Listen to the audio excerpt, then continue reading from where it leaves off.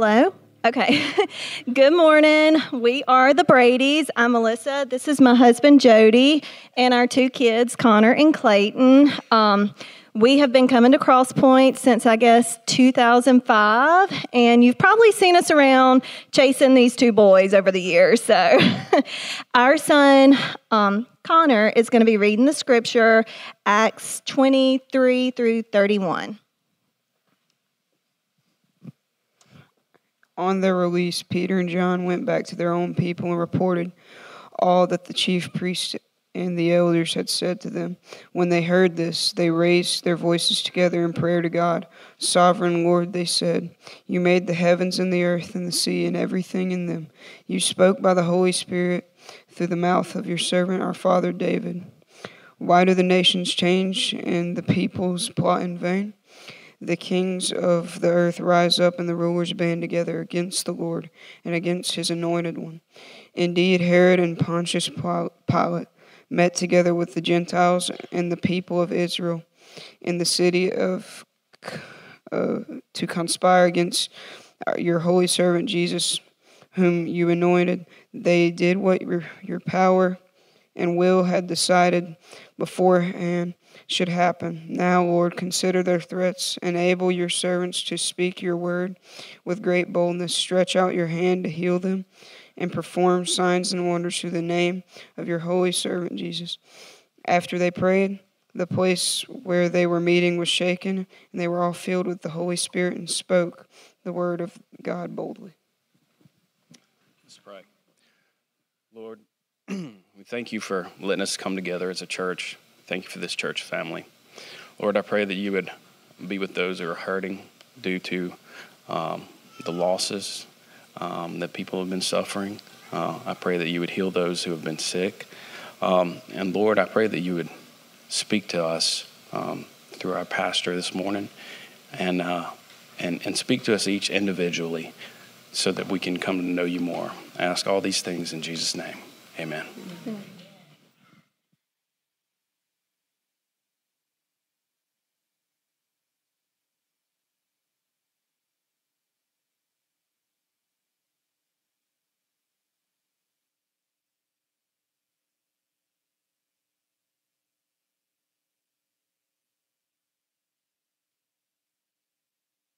There we go. Good morning. Good morning. Thank you to the Brady family for reading and praying over us. Acts chapter 4 is where we will be this morning as we continue in the study. I'm not going to spend a lot of time talking before because I do have a lot of material to cover. I don't know if that surprises you or not, but pray for Luke. Luke is in Houston, Texas at Simonton Community Church. He preached a Disciple Now there this weekend. Then he stayed over and is preaching their Sunday morning services. There was a service at 8:30, and there will be another at 11. And I just want to say, as your pastor, I thank you so much for loving on the Rainers this week and praying for the Rainers and providing meals. And I just come, they're going to need us over the next couple of weeks and months and years. And so let's just commit to them. And so I just want to say thank you as your pastor for stepping up there. This morning, when we get to Acts chapter 4, we read the majority of the scripture that we read is a prayer that the church prayed in response to their warnings that the leaders had given them. I came across this story about the reformer Martin Luther this week, and I think it will kind of set up kind of the mindset that the apostles in the early church are in at this moment. It says, the papal envoy once threatened Martin Luther with what would happen if he persisted in his course and warned him that all of his supporters would desert him in the end. So they asked Martin, where will you be then? To where Martin responded, then as now I will be in the hands of God. And that's the kind of the framework when we get to this portion of Acts chapter 4 that I want us to be in whenever we get to this, because what we see is that ultimately the early churches, they were praying with confidence in the sovereignty of God. And that's a big deal. I want to say like they were praying with utmost confidence that God was sovereign, that he was ruling, that he was reigning, that nothing was by accident. And from that confidence in God's sovereignty, we see them pray this beautiful prayer. What we see is an unshakable confidence in the sovereignty of God. And church, as we're diving into this morning, I would submit that that's what the world needs to see in us. Not just people who talk the talk, but when the world's at its worst, it needs the church at her best. And I don't think we are at our best when we are confident in the sovereignty of God. And I think we are at our best as the people of God when we're confident in that God is sovereign and he's ruling and he's reigning. That nothing happens by accident, nothing happens by chance, that he is ruling. And I think that's when we find us at our best. In Acts chapter 2, 42, it tells us that the church had devoted themselves to the prayers. And this is the first prayer that's actually recorded in the book of Acts. So we know that they were devoted to prayers, but we didn't know up until this point what their prayers looked like, what they sounded like. And so I'm thankful this morning we get to actually see how the early church prayed, and maybe we can model our prayers after that as well. They devoted themselves to prayers. So here we have it actually recorded. So how I want to break this text up is by asking or answering three questions. Here's the three questions. I'm going to give them to you. What moved the church to pray? What did the church pray? And what happened when the church prayed? So there's our three questions. It's going to break up this text. So what moved the church to pray? What did the church pray? And what happened when the church prayed? So number one, what moved the church to pray? If you haven't been with us, let me bring you up to speed real quick. In Acts chapter 3, the beginning of Acts 3, Peter and John are walking to the temple at the hour of prayer, mid-afternoon. And they're walking up to the hour of prayer. And as they're walking up, there's a lame man who was being carried and placed in front of Peter and John. The lame man was there to ask for alms, so he's going to ask for money. And so he asked Peter, hey, give me alms. Actually, Scripture says he just said alms. Didn't even say, can I have alms? Just alms. And Peter looked at him and said, hey, I don't have any silver or gold, but what I do have you, I give you in the name of Jesus. Rise up and walk. And the man that had been lame for over 40 years, past the point of hope, past the point of healing, immediately stands up. And not only does he stand up, but he leaps and he goes into the temple with them. And it causes an uproar, so much so that the priests and the Capitol Guard, or the temple guard and the Sadducees rush into Peter and John and try to hush them, if you will. And then they arrest them and bring them before trial. And Peter stands up in his defense and he preaches the same thing he preached after the healing, that this Jesus whom they had crucified and God had raised from the dead is the one who was why this man is walking. So then we see in verses 18 and 20, chapter 4, this is a Sanhedrin, so they called them, Peter and John, and charged them, here's the charge, here's the warning, do not speak or teach at all in the name of Jesus. So ultimately, this is what they're warning you. Here's the threat. Stop talking in the name of Jesus, but if you disobey me, there'll be consequences to come. They're setting a precedent. They're not going to punish them here, but if you disobey this, then it could be a life or death situation for you. And check out Peter's response without even blinking an eye. He says, hey, whether it's right for me to respect you and obey you rather than God, that's up to you, but we cannot help but speak of the things we've seen and heard. And at that moment in Peter's mind, he knew that war was about to come. Because he had the ruling body of Jewish life to the Sanhedrin said, you can't do this anymore. And immediately he says, I can't but help. That's all I can do. And so that moment, it hits.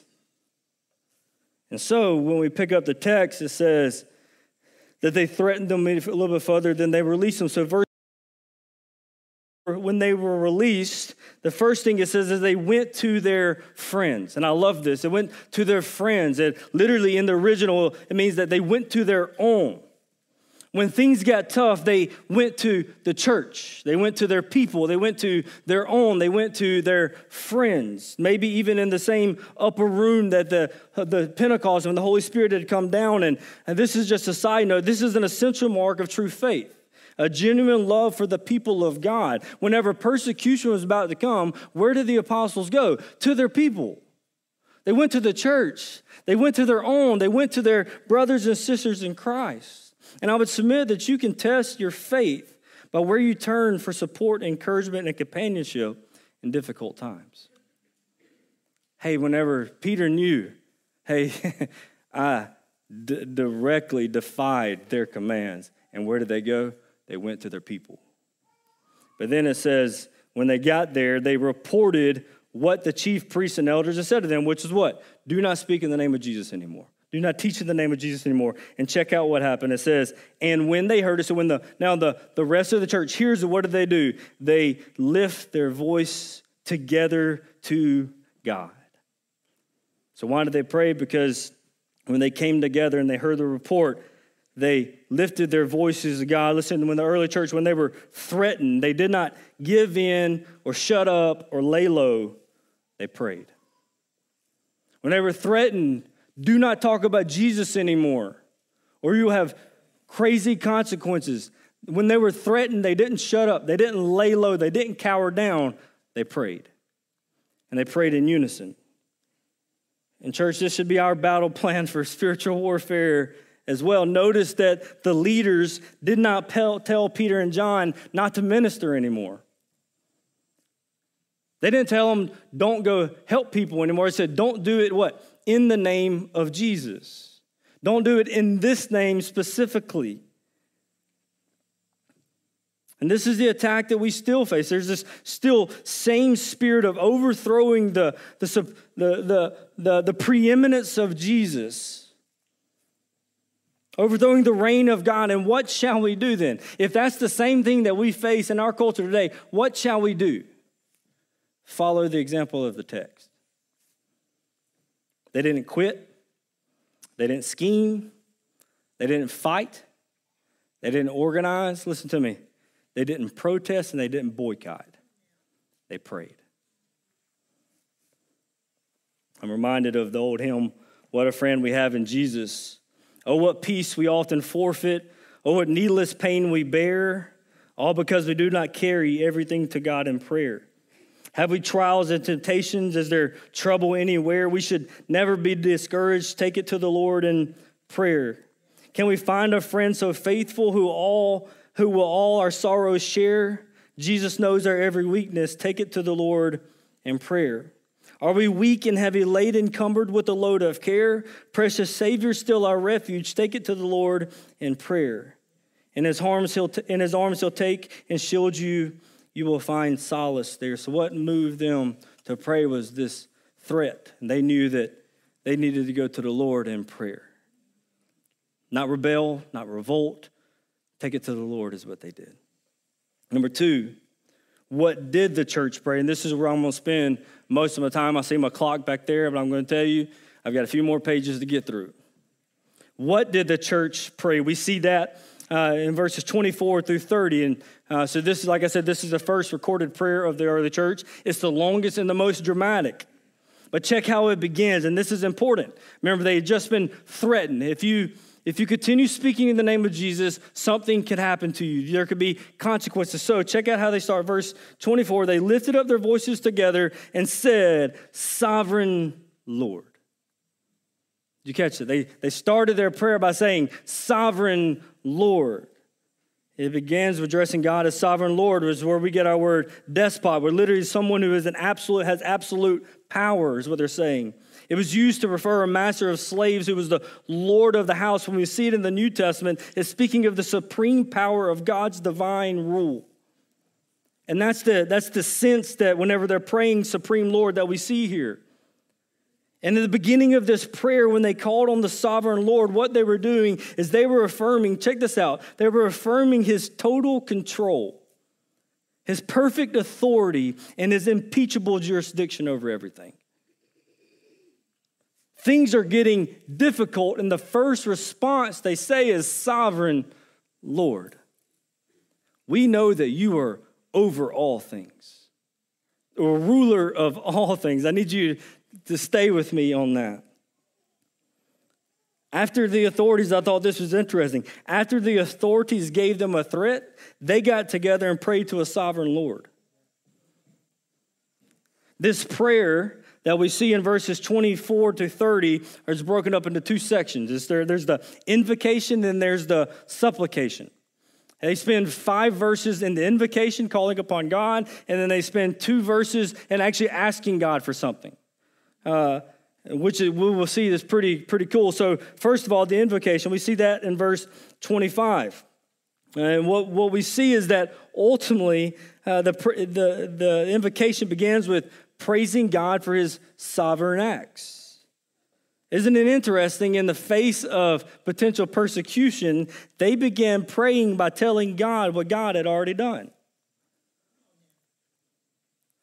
They didn't fear that God had forgotten what he had done.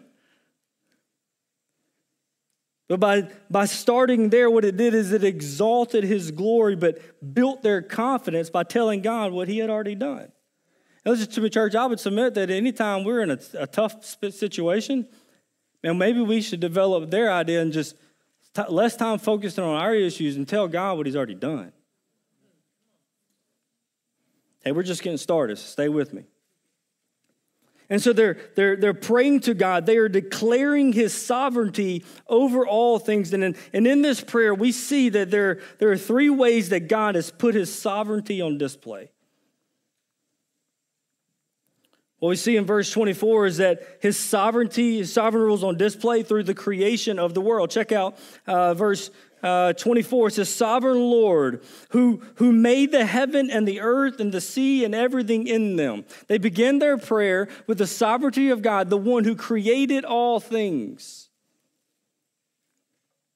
Creation is the first theater in which God's glory and his sovereignty has been on display. They say the heavens above and the earth around us and the sea beneath us, they're all his. Whenever the scripture teaches about creation, what it's doing is affirming the sovereignty of God. It's the theological thought that the one who creates the thing rules over the thing that he created. And so we talk about the creation of God, God creating it. What it's doing, it is declaring ownership of the thing that's created. So God created all things in heaven and on earth and under the earth. He is sovereign over, he owns those things. They're his. Psalm 24, 1 and 2 says it like this: the earth is the Lord's and the fullness thereof, the world and those who dwell therein. For he has founded it upon the seas and established it upon the rivers. Ultimately, everything belongs to God. The sky, everything in the sky, the land, everything on the land, the water, everything in the water. Which means, therefore, no rebellious creature can withstand him. In the beginning, God created the heavens and the earth, and in the end, God will reign over the heavens and the earth. He's sovereign over creation. How has he displayed his sovereignty? How can they praise sovereign Lord? Because they saw creation and said, he is sovereign even over all these things.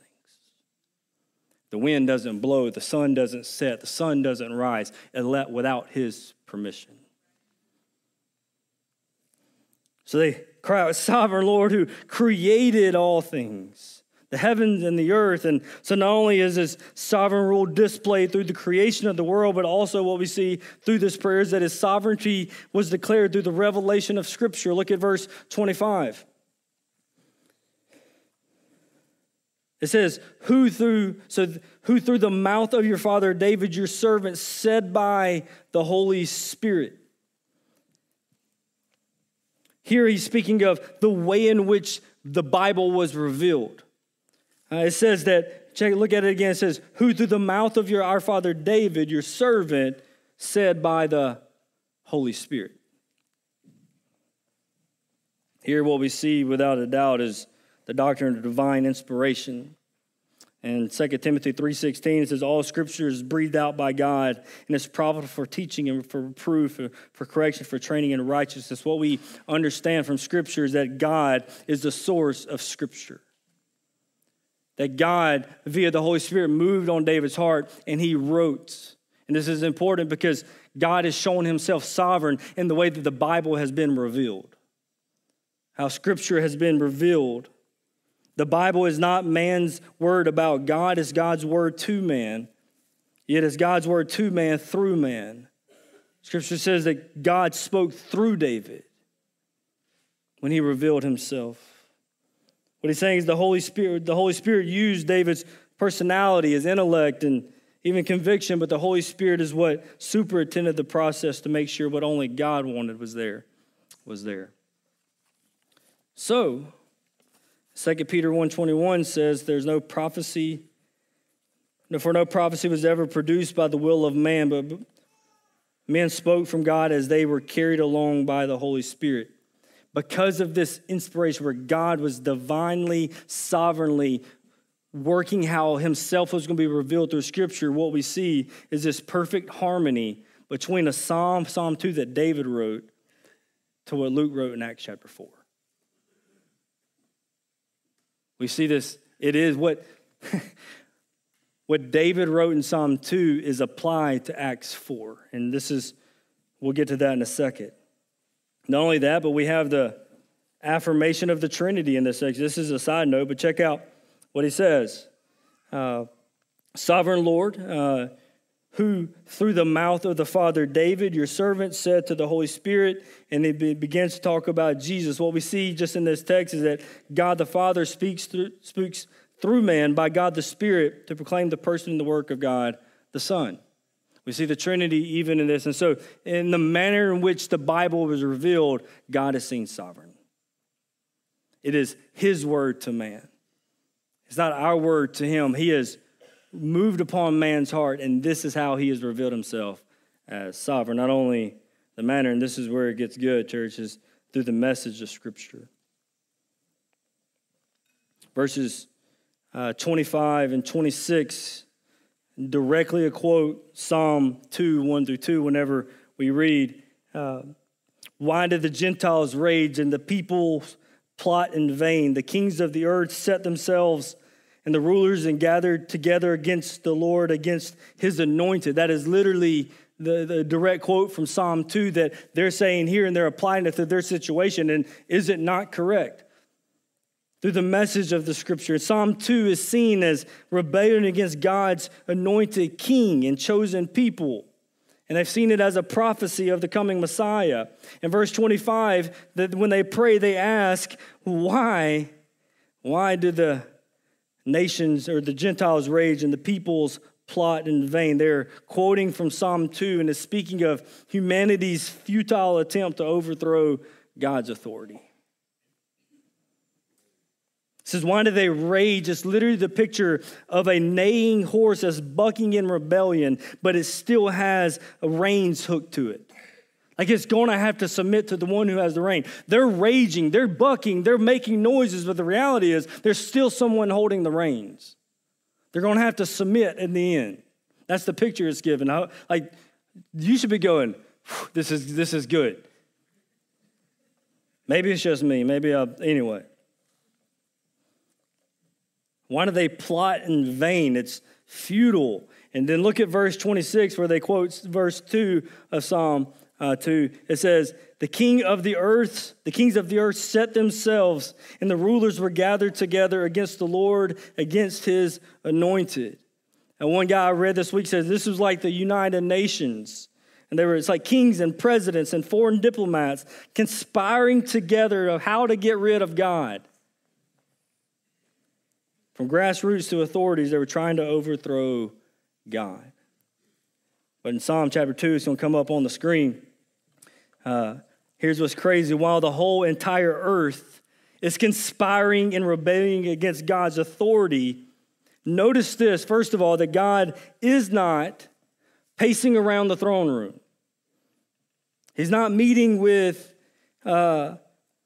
in his briefing room to organize a military response. As one guy said, he's not being moved to some undisclosed location for his own personal safety. No, where is he? He is now where he's always been, on his throne, Psalm 2:4 says.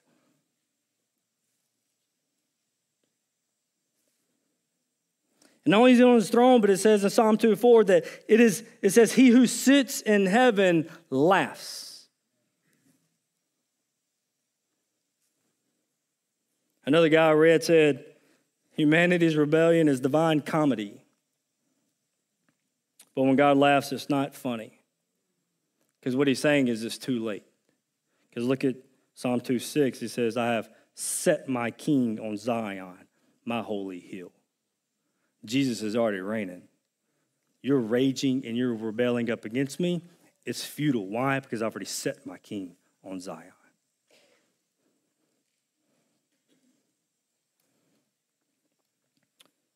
Jesus reigns, and this is why we can pray with confidence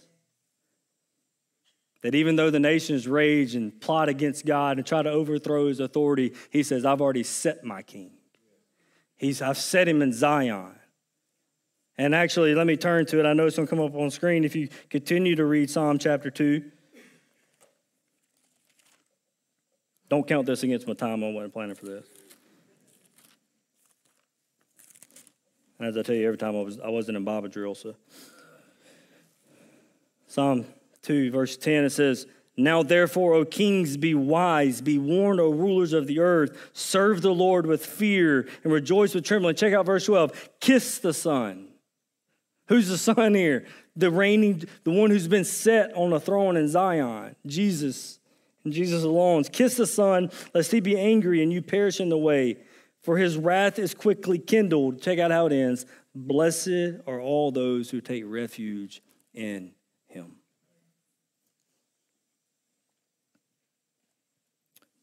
In their prayer, they declared God's sovereignty. In the face of their situation, they declared God's sovereignty in creation. They declare it through biblical revelation, how he has revealed himself, but also what the message of the revelation is that he is on his throne. He is sovereign over all things.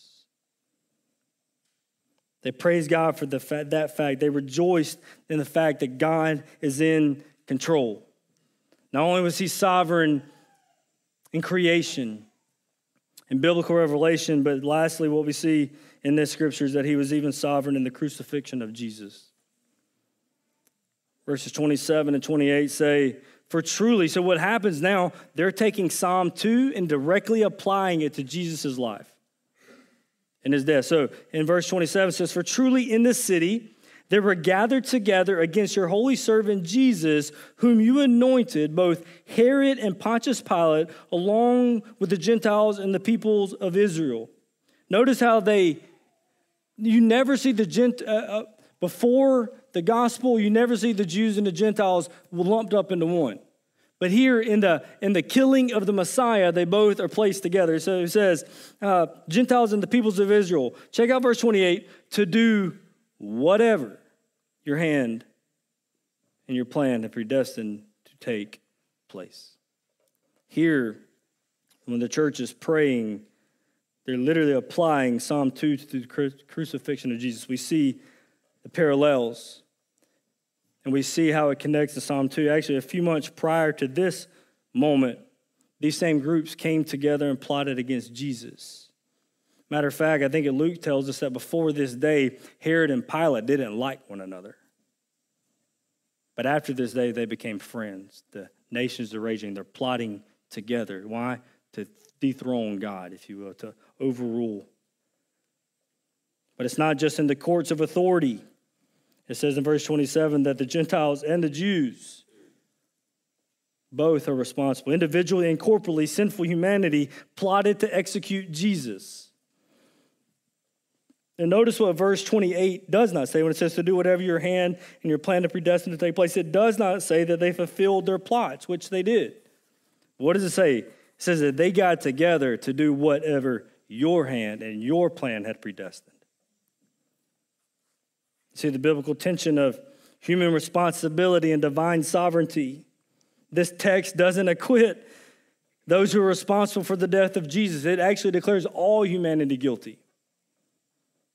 Yet it asserts something greater was going on beyond the sinful acts of man. What it teaches is that Jesus didn't die as a religious nonconformist to the Jews or a political nuisance to the Romans. He died according to the plan of God. He's sovereign even in the crucifixion of Jesus. Crucifixion happened as God predestined it to happen. The key word of that text maybe for you is whatever. Whatever your hand had planned and your plan to predestined to do, take place. The enemy can only do to you what God allows. We're living in a day where we witness our culture really go more and more hostile towards the Word of God and the preeminence of Jesus and the exclusiveness of Jesus. And what happens is we start panicking, thinking we lose a home court advantage or something. But a text that came to mind this week is Romans 8:31. What then shall we say to these things? If God is for us, who can be against us? So there's the invocation. There's the first 3 quarters of their prayer. Finally, we get to what they were actually asking for. We start the other way, but we finally made it to what they're actually asking for. You know, and I thought maybe we don't see revival and moves of God because we don't pray like this. We're too preoccupied with our own needs and troubles and thoughts and frustrations that we never even worship God and declare who He is to Him. They had a lot of stuff to talk about, but they spent most of their time talking to God about God.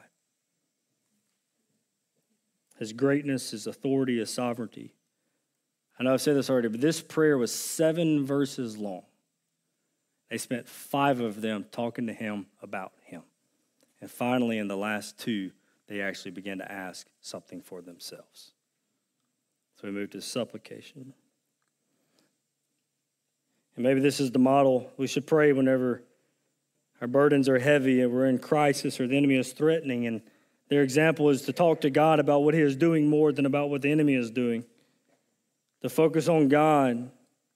One guy that I read this week said, gaze at God and only glance at Goliath. Talk to God about what God's doing and what He's been doing. So after exalting God's sovereign rule, they make 2 requests, and here are the 2 requests. And I think this one is really cool. First of all, there was a prayer of a personal resignation to what's going on. Check out verse 29a. We're almost done, I promise. 29a. It says, and now, Lord, this sovereign Lord they've been praying to, check out their first request. Look upon their threats. So Justin, I didn't literally, that's what Lord, sovereign Lord, who's sovereign over all things, will you look upon their threats? Will you see it? Will you look at it? Notice what they did not pray. They didn't pray for God to stop it or prevent it from happening. And they knew that these were not idle threats. They knew that they meant serious business, that when they commanded them not to speak in the name of Jesus anymore, they knew it was serious. And they would soon find out just in a couple chapters later that one of their own would die. And then somebody else would die. And before long, there would be persecution. They knew that the people were serious. So notice that they did not pray for God to stop it. Yet what they prayed is, Lord, look upon their threats. And this week I thought about in Isaiah 36 and 37 when the Assyrian king sent a letter to King Hezekiah. And you may not know the story, but what happens, the Assyrian king, he was just a jerk more than anything. Assyrians are bad news people, and they would defeated everybody they went up towards. And so they sent a letter to King Hezekiah and said, hey, we're coming after you. Don't trust in your God because He hasn't been able to save anybody else's gods. I mean, the other gods haven't been able to save them. Your God can't save you. And check out what we read in Isaiah 37, verse 14. Hezekiah received the letter from the hand of the messengers. He read it. And check this. Hezekiah went up to the house of the Lord and he spread it before the Lord. And look what he prays. He says, the Lord of hosts, God of Israel, enthroned above the cherubim. You are the God, you alone, all the kingdoms of the earth. You have made heaven and your earth. Check out verse 17. Incline your ear, O Lord, and hear it. Open your eyes, O Lord, and see. Check this out. Hear all the words of Sennacherib, which he sent to mock the living God. What does Hezekiah do? He goes to the house of the Lord, puts it before the Lord, says, hey, God, He's not talking about me. He's talking about you. I'm resigning. This isn't about me. He's talking about the Lord of all the universe, that you can't defeat Him. he resigns. He says, this is you. I just thought you should know what the enemy is saying. Handle your business. And that's the sense when we get to chapter 4, when they pray in the sovereignty of God, then finally they say, Lord, look upon their threats. It's not about us. It's about Jesus. It's about his name not being spread. People not, it's about him. It's not about us, it's about you. And this is literally what they're doing is they're giving it to God. They say, hey, God, look upon these threats. They're going to the house of the Lord and placing it out before the Lord. So not only is there a prayer of personal resignation, but there's a prayer for spiritual boldness. Look at verse 29. It says, now, Lord, look upon your threats. Grant your servants to continue to speak your word with all boldness. They ask, will you continue to allow us to speak boldly? We see that their priority was being bold for the gospel of Jesus, to preach the gospel boldly. They were more concerned with pleasing God and exalting Christ than their own safety. Because they knew that this could have life or death consequences, and they don't pray for God to give them another way. They say, God, can we just be bold? Will you give us the boldness to continue to preach Jesus? Live or die, the word of God had to be proclaimed. I was convicted this week. Could this be why the gospel isn't advancing in our city? Could this be why the church seems irrelevant to people? There's a pressure to look as much like the outside world in order to reach the world that's outside of us. Could this be why so many churches are only going through, church members are only going through the motions and not experiencing change? Because we lack spiritual boldness as followers of Jesus. And it starts with us as a leadership. Pastors aren't bold enough. Deacons aren't bold enough. Church leaders aren't bold enough. Small group leaders aren't bold enough. We are not bold enough in proclaiming the gospel of Jesus. And that's all of us. That's not me pointing fingers. That is, the reality is when is the last time we prayed for God? Not, give me, this, that, and the other. God, make me bold to share your good news. Life or death, it doesn't matter. Your gospel has to be preached for people to come to know you.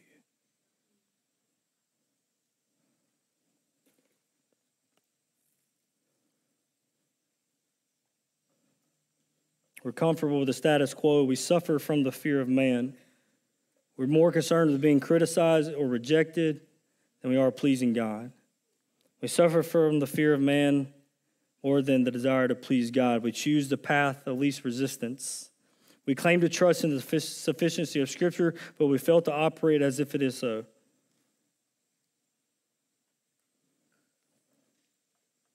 May we corporately and individually repent of self-reliance and pray for spiritual boldness. That's all of us. That's not just me calling you. That's may I repent of not praying and being bold. Notice that they prayed for what they already had. They prayed for boldness, but remember in verse 13, what were the Sanhedrin astonished about? The boldness of Peter and John. They prayed for something they already had. If you don't believe me, look at verse, you can go back and read it. Now when they saw the boldness of Peter and John and perceived that they were uneducated come in, they were astonished. Yet they still prayed for boldness. One guy said that they were wise enough to know that yesterday's grace will not work for today's challenges. That just because you were bold yesterday doesn't mean you're going to be bold today. Just because you did good today doesn't mean it's going to happen tomorrow. That's why there's new mercies each morning. There's a mercy this morning to face today, and there's going to be a mercy tomorrow to face tomorrow. They're new every day.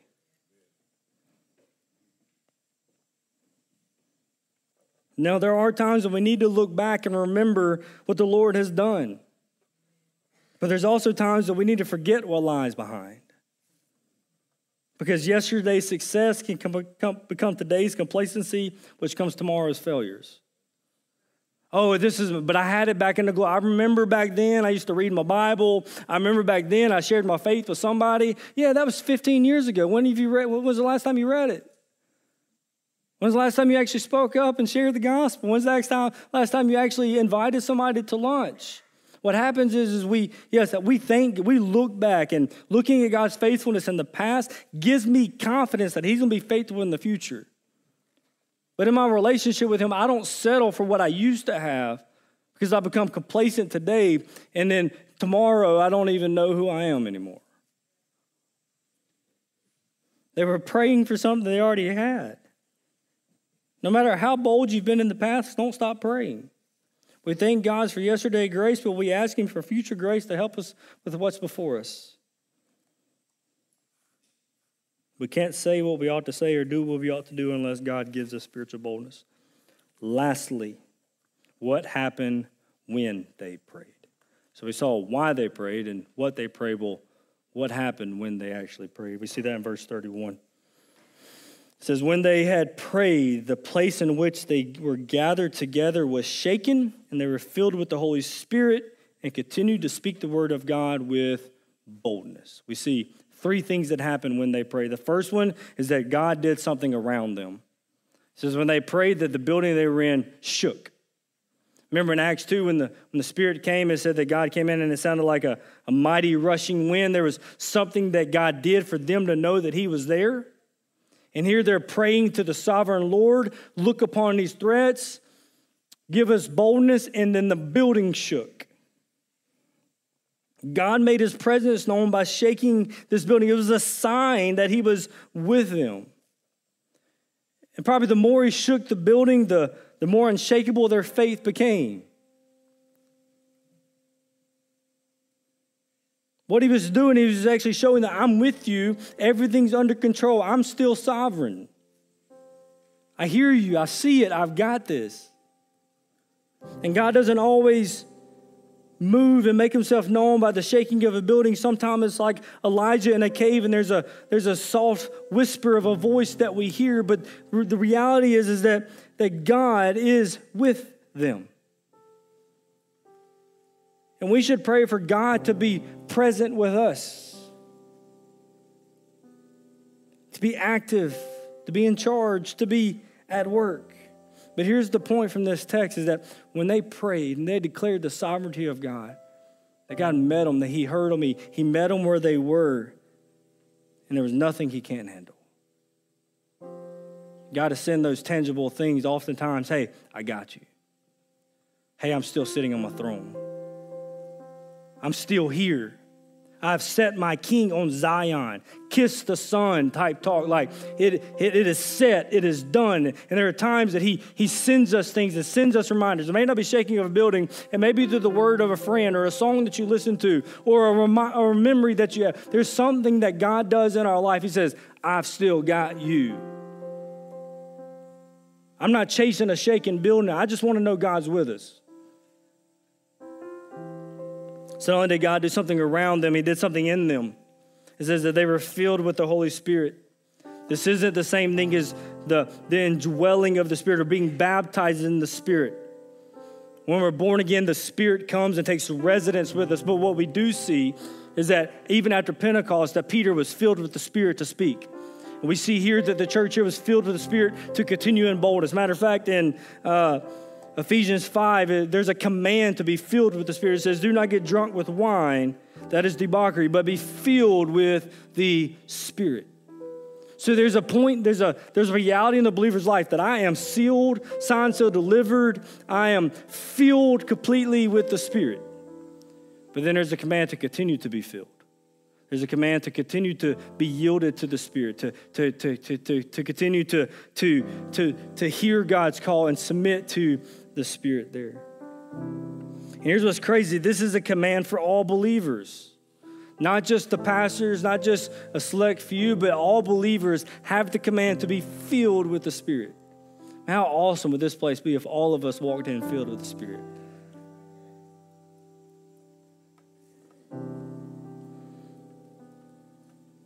It's important for us to catch this because when you use the word filled here, it literally means to be controlled by the Spirit. And it's important because when we get to Acts chapter 5, and we have Ananias and Sapphira who says they're filled with the devil. So what does that look like? And so I'm precursor, when I teach that in a month or so, what that looks like. It's just they're being controlled, that they have given them, ultimately, Peter and John in the church, they have given themselves over to the sovereignty of God, and the Spirit filled them and took control of them. Same way, if we yield ourselves to the power of the devil, he takes control of what's going on. That's the same going on here. But anyway, D.L. Moody was once asked, are you filled with the Spirit? He said, yes, but I leak.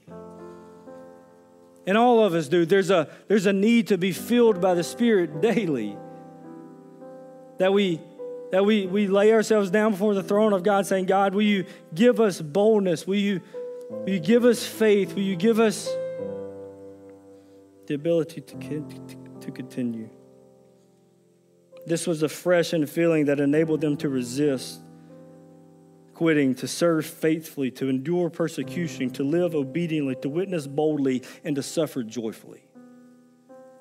They were filled with the Spirit. We all need to be continued. When we yield ourselves to the Spirit, He fills us. He takes control. And listen to me, that happens through prayer. The last thing is that God did something for them. Not only did He do something around them, let them over there, He did something in them, He filled with the Spirit, but He did something for them. It says at the end of verse 31, and continue to speak of the word of God with boldness. The believers continue to speak the word of God with boldness. In verse 29, they specifically pray for God to give them boldness. In verse 31, He specifically answered that prayer by enabling them to continue. Take home is that God hears and He answers their prayers. He hears your prayer. I was convicted by this week. In times of turmoil, times of hurt, in times of tension, we can do many things to help people after we pray. We can do nothing to help until we pray. Because when we work. But when we pray, God works. Ephesians 3, verses 20 and 21 says, now to Him who is able to do far more abundantly than all that we ask or think, according to the power at work within us, to Him be the glory in the church and in Christ Jesus through all generations, forever and ever. Amen. Father, we love You. God, we thank You for Your word. God, we thank You for this example of how to respond in difficult times. To come to You, declare to You what You've done, and pour out our heart. God, I pray if there's anyone in here this morning who doesn't know You, hasn't placed their faith in You, God, that You would draw them to You. That they will see You as the sovereign one. The one who created all things, sustains all things that exist outside of our time. But the one who sent Your Son to step into our time. To redeem us. God, we thank You that Jesus' death wasn't just the plot of man, but God, it was Your predestined plan to redeem lost mankind. Your scripture teaches us that if we just believe in the name of Jesus and call upon His name, that we can be saved. So God, I pray that today You will give those who don't know You the faith to do so. In Christ's name. Hey, as the band prepares to lead us, I know there's a lot.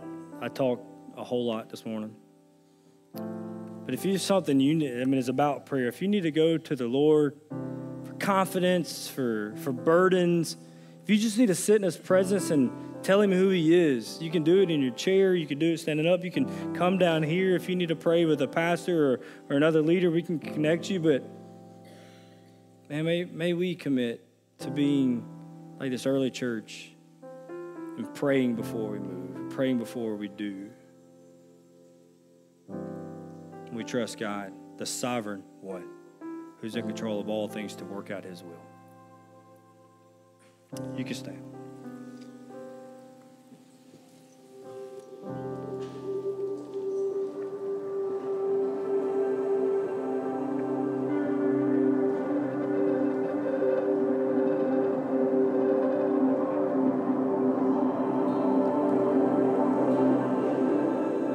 There was a moment when the lights went out,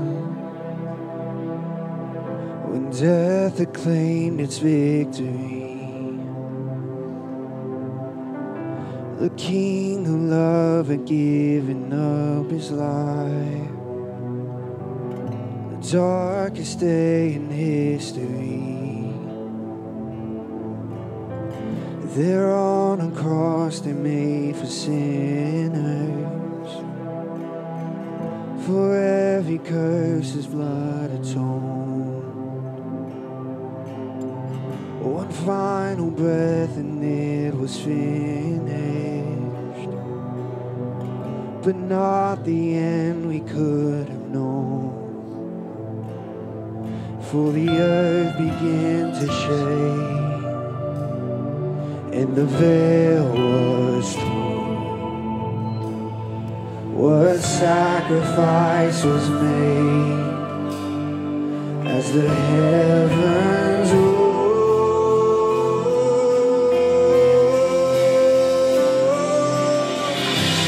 All hail King Jesus! All hail the Lord of heaven and earth! All hail King Jesus! All hail the Savior!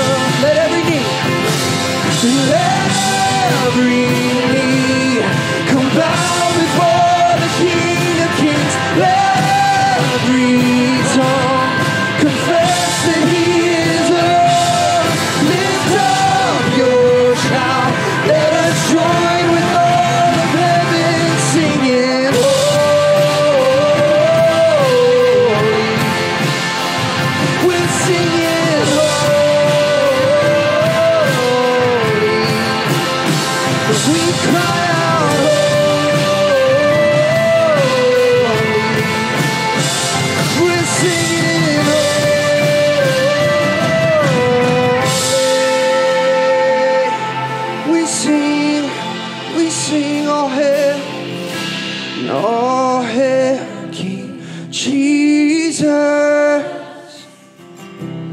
Oh, hail the Lord of heaven and earth. Oh, hail King Jesus. That's why we're here. Oh, hail the Savior of the world. Oh, hail the Savior. You're why we came to worship. You're why we came to church today.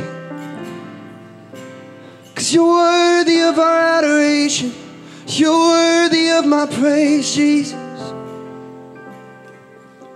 Yes, you are. You're worthy of it all.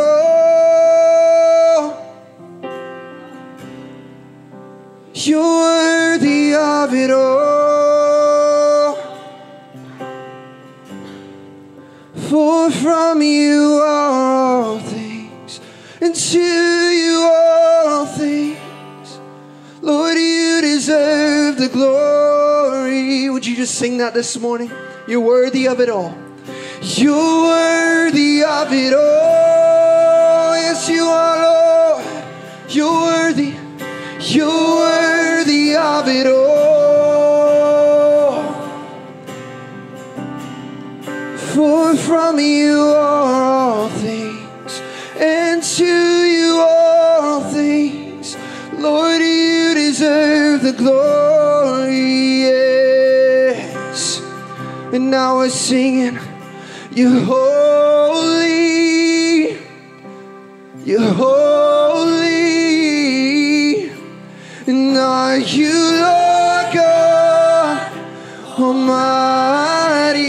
We sing worthy, worthy is the Lamb, worthy is the Lamb.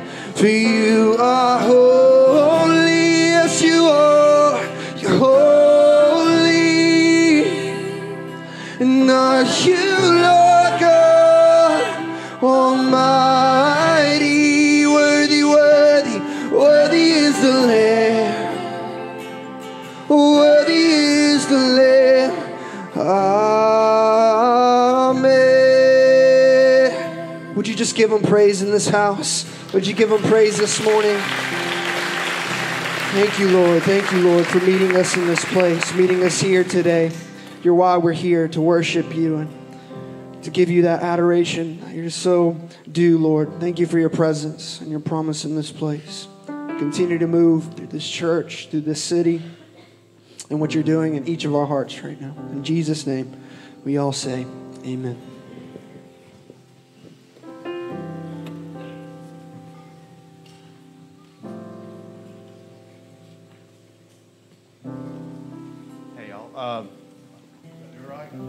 All right, here we go. Hey, thank you for being with us this morning. I've got a couple things I want to share with you before we head out. If you were not aware, we had a Disciple Now weekend here on Friday night, Saturday, and Saturday night. And let me tell you, it's a lot. I'm tired, and I know there are a few other people that are very tired but thankful. And so I just want to say thank you real quick to Daniel, to Chandon for coming in and leading worship with us, and for Luke. And there were a couple other guys that were on stage that aren't here. And it's a big thing. You know, time is precious to everybody, and I'm so thankful that they were able to commit to that this weekend. I know they are tired as I am, and it was a great honor to have them here, worshiping with them and being right here with these students. I also wanted to say a thank you to our host homes, the Davises and the Edwards, for graciously opening their home and allowing teenagers to run through and throughout the home. Thank you so much. I also want to say, hey, thank you to the booth. Not only did they run, I think most of them in there, not only ran one service this morning, they ran a total of 4 services this weekend. And that is a lot. So thank you to those guys. Our speaker for this weekend, Justin Graves, did an amazing job. He's not with us, but we are thankful for him. And I just want to say thank you for us having a facility like this that we could house 6 churches in. And I believe we had somewhere between 300 and 350 students in here. If you take a deep breath, you might can still smell them. But I'm telling you, it was a great weekend, and we're blessed to be able to do that. So just go forth with that. We love you. Have a great week. You are dismissed.